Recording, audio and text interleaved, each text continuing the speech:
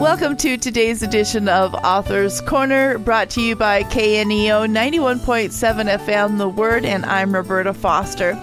Today, I welcome Camile Cates to Author's Corner. She has written the book Moving Forward After Abortion, which is published by New Growth Press, and she'll tell you more about how to find the book at the end of the program.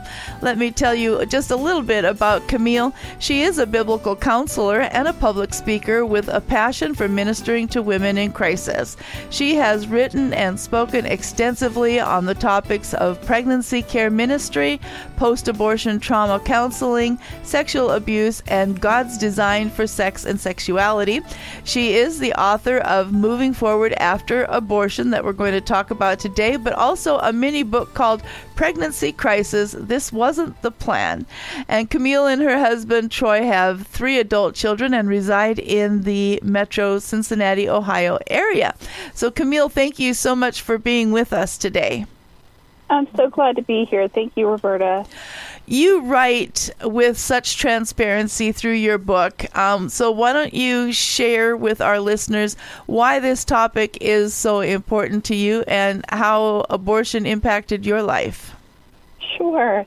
Well, I grew up in the church. My parents were heavily involved, and so I was in the church every time the doors were open.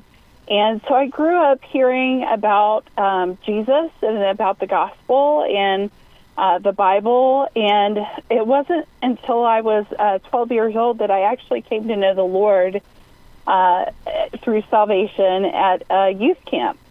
So I look back, I don't doubt that salvation experience at all, but I went home from camp and I just did not have a lot of discipleship at home, and especially in areas of dating and relationships. I think a lot of young people in my generation grew up in church hearing, don't have sex until you're married because it's a sin if you do. But there was never like a why or a purpose behind that. So I'm really passionate about teaching young people the why. And but anyway, I began dating in high school, and it wasn't long before I became pressured to become sexually active and gave into that pressure. And after a while, I became pregnant. And at first, I didn't know what to do. My parents found out, and my mom came to me and said, "Camille, do you want to have an abortion?" And I thought, I know that having sex outside of marriage was wrong, but I really believe abortion is also wrong, and I don't want to do that. I want to keep my baby. And so I told my parents that, and they thankfully supported me, and my church supported me as well. Oh, wonderful. So that was really great. But so I just kind of went along in life. I felt like a little bit of a statistic. The young man who was my baby's father had been long gone out of the picture, and I worked really hard to graduate high school early and then had my daughter that summer after graduation. But Roberta, there was still that longing in my heart to be in a relationship and to have a family now, a father for my daughter. And I think that's God's design. But I still didn't have the foundation of how to go about that. So as soon as I got involved in another relationship, it became sexual very quickly. And I became pregnant again. And this time, my scenario had changed. God's word hadn't changed. His truth hadn't changed, but my outlook was beginning to change. And my parents found out about it, and they really began to lay on the pressure. And there's more of the story in my books, but I'll just make it short here. The young man that I had become pregnant by the second time, we thought we might get married, but we never really kind of came to a decision, because one night he was watching my daughter for me, and he ended up sexually assaulting and shaking her to death. And so now all of a sudden I'm left in the midst of this tragedy of losing my daughter, and yet I'm pregnant with his baby, and I didn't know what to do. And we ended up burying my daughter, and 4 days after we had her funeral, I had an abortion, and my life just began what we call in biblical counseling the downward spiral.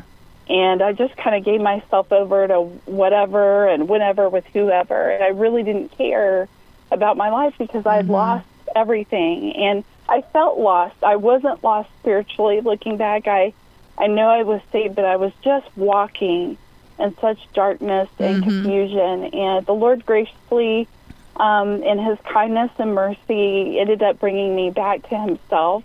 I ended up marrying a godly young man, and we began doing youth ministry together. But my life still was hindered by this abortion in my past, and it began affecting my marriage.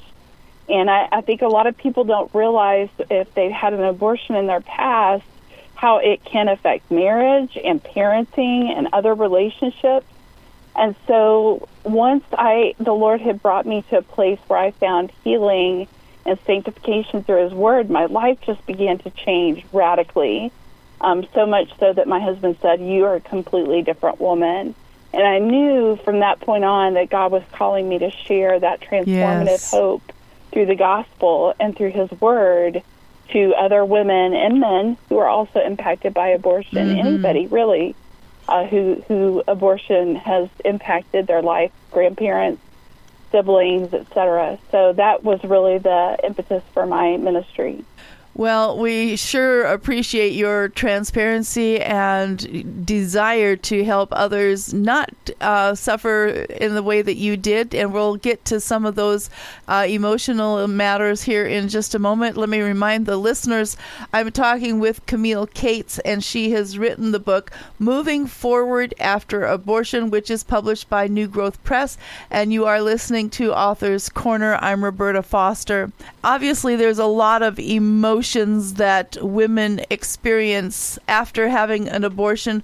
Why don't you talk about a couple of these and how to process and how to move forward with the knowledge that God does forgive? You know, a couple of emotions that I would say are pretty dominant for women and men who've experienced an abortion are guilt and grief, and there's a gamut of emotions. So there's depression and anger and feelings of resentment, unforgiveness, those kind of things. But really, guilt and grief can touch and impact most everyone who's had that experience. So, with guilt, since Adam and Eve in the fall, when we sin, we feel the guilt, true guilt over that sin. And I think when you're talking about abortion, where you've taken the life of an image bearer of God who was your own child, that guilt runs very, very deeply. And so in our culture, we tend to either stuff it down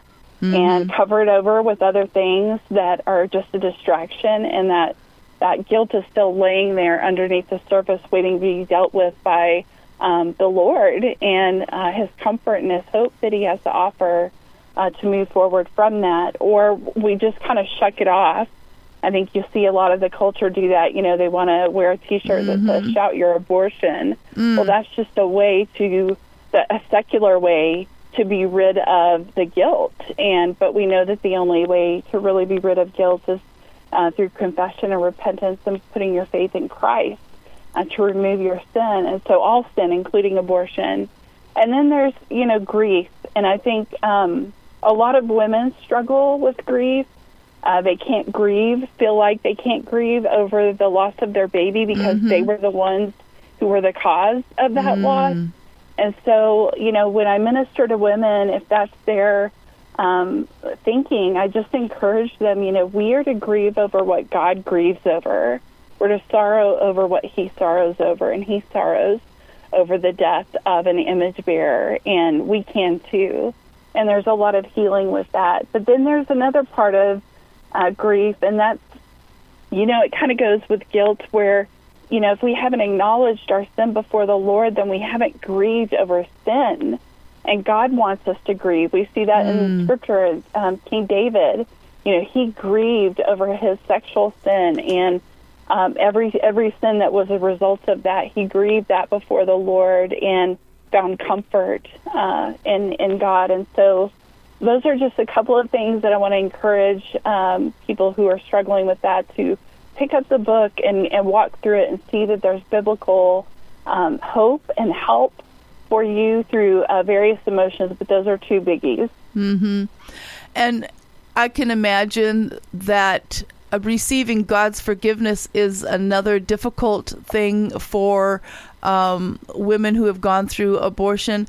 What would you say is maybe the single biggest factor that keeps women from receiving God's forgiveness? Yeah, so in working with people who have had an abortion experience, the single biggest factor that I found keeping them from receiving God's forgiveness is believing this lie that they need to somehow forgive themselves. And what they don't realize is it's just not possible to forgive yourself. And it's not biblical, Roberta. Nowhere in Scripture do we see a command to forgive ourselves. Mm-hmm. But what we do see is that we need to receive Christ's forgiveness. So I think, we have a very real enemy in Satan, and he would love for us to continue to hold to this false notion that we need to forgive ourselves because it keeps us from the gospel. It keeps us from receiving what Christ did on the cross to pay for the sin of abortion. If you could say just one thing to a woman starting her journey of moving forward, what would that be? I would tell her, trust God in this process.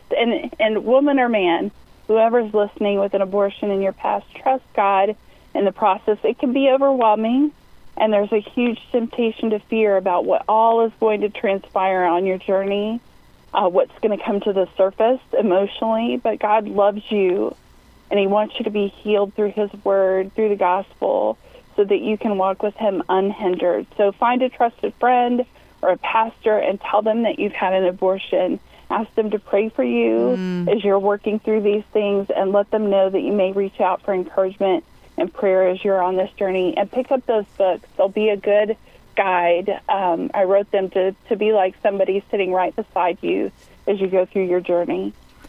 Well, and in your book, you have 7 chapters, and each chapter title asks a different question. What are these questions about? Not necessarily what are the questions, but how did you formulate the questions?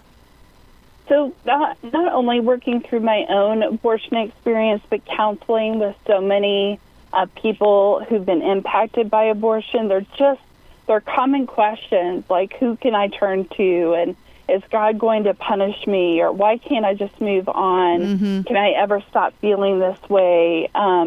Even working through, how do I leave my abortion in the past? And so those were some common questions that tend to resonate with a person who's experienced abortion. And I wanted them to find the biblical answers and the compassionate answers that they need so that they can move forward. Fantastic. So today I've been talking with Camile Cates about her book, Moving Forward After Abortion. Camille, how can people connect with you and find out more about this book and the other that you've written? Yeah, I would love for them to connect with me at my website. It's grittygospellife.com. Again, that's grittygospellife.com. And you can also connect on Facebook or Instagram at Gritty Gospel Life. And they can even go onto my resource page. There's a video testimony. They can find more about the books. I've written other articles for the Gospel Coalition and other ministries. So they'll find a ton of resources to help them there. And for pastors and counselors or church leaders who want to be more informed and equipped to help those who've had an abortion. Fantastic. Thank you so much for doing all of that. So one more time, the book today is Moving Forward After Abortion, and we've been talking with Camile Cates, and we certainly thank New Growth Press for giving us a copy of the book to talk about. And Camille, thank you so much for your time with us today. Thank you, Roberta. It's been my pleasure. God bless. And to our listeners, thank you for tuning in as well. If you've missed any part of today's interview or would just like to hear it again and receive the encouragement from Camille, you can find it on your favorite podcast platform or just go through KNEO.org. This is Roberta Foster on your Author's Corner. Join me again next time.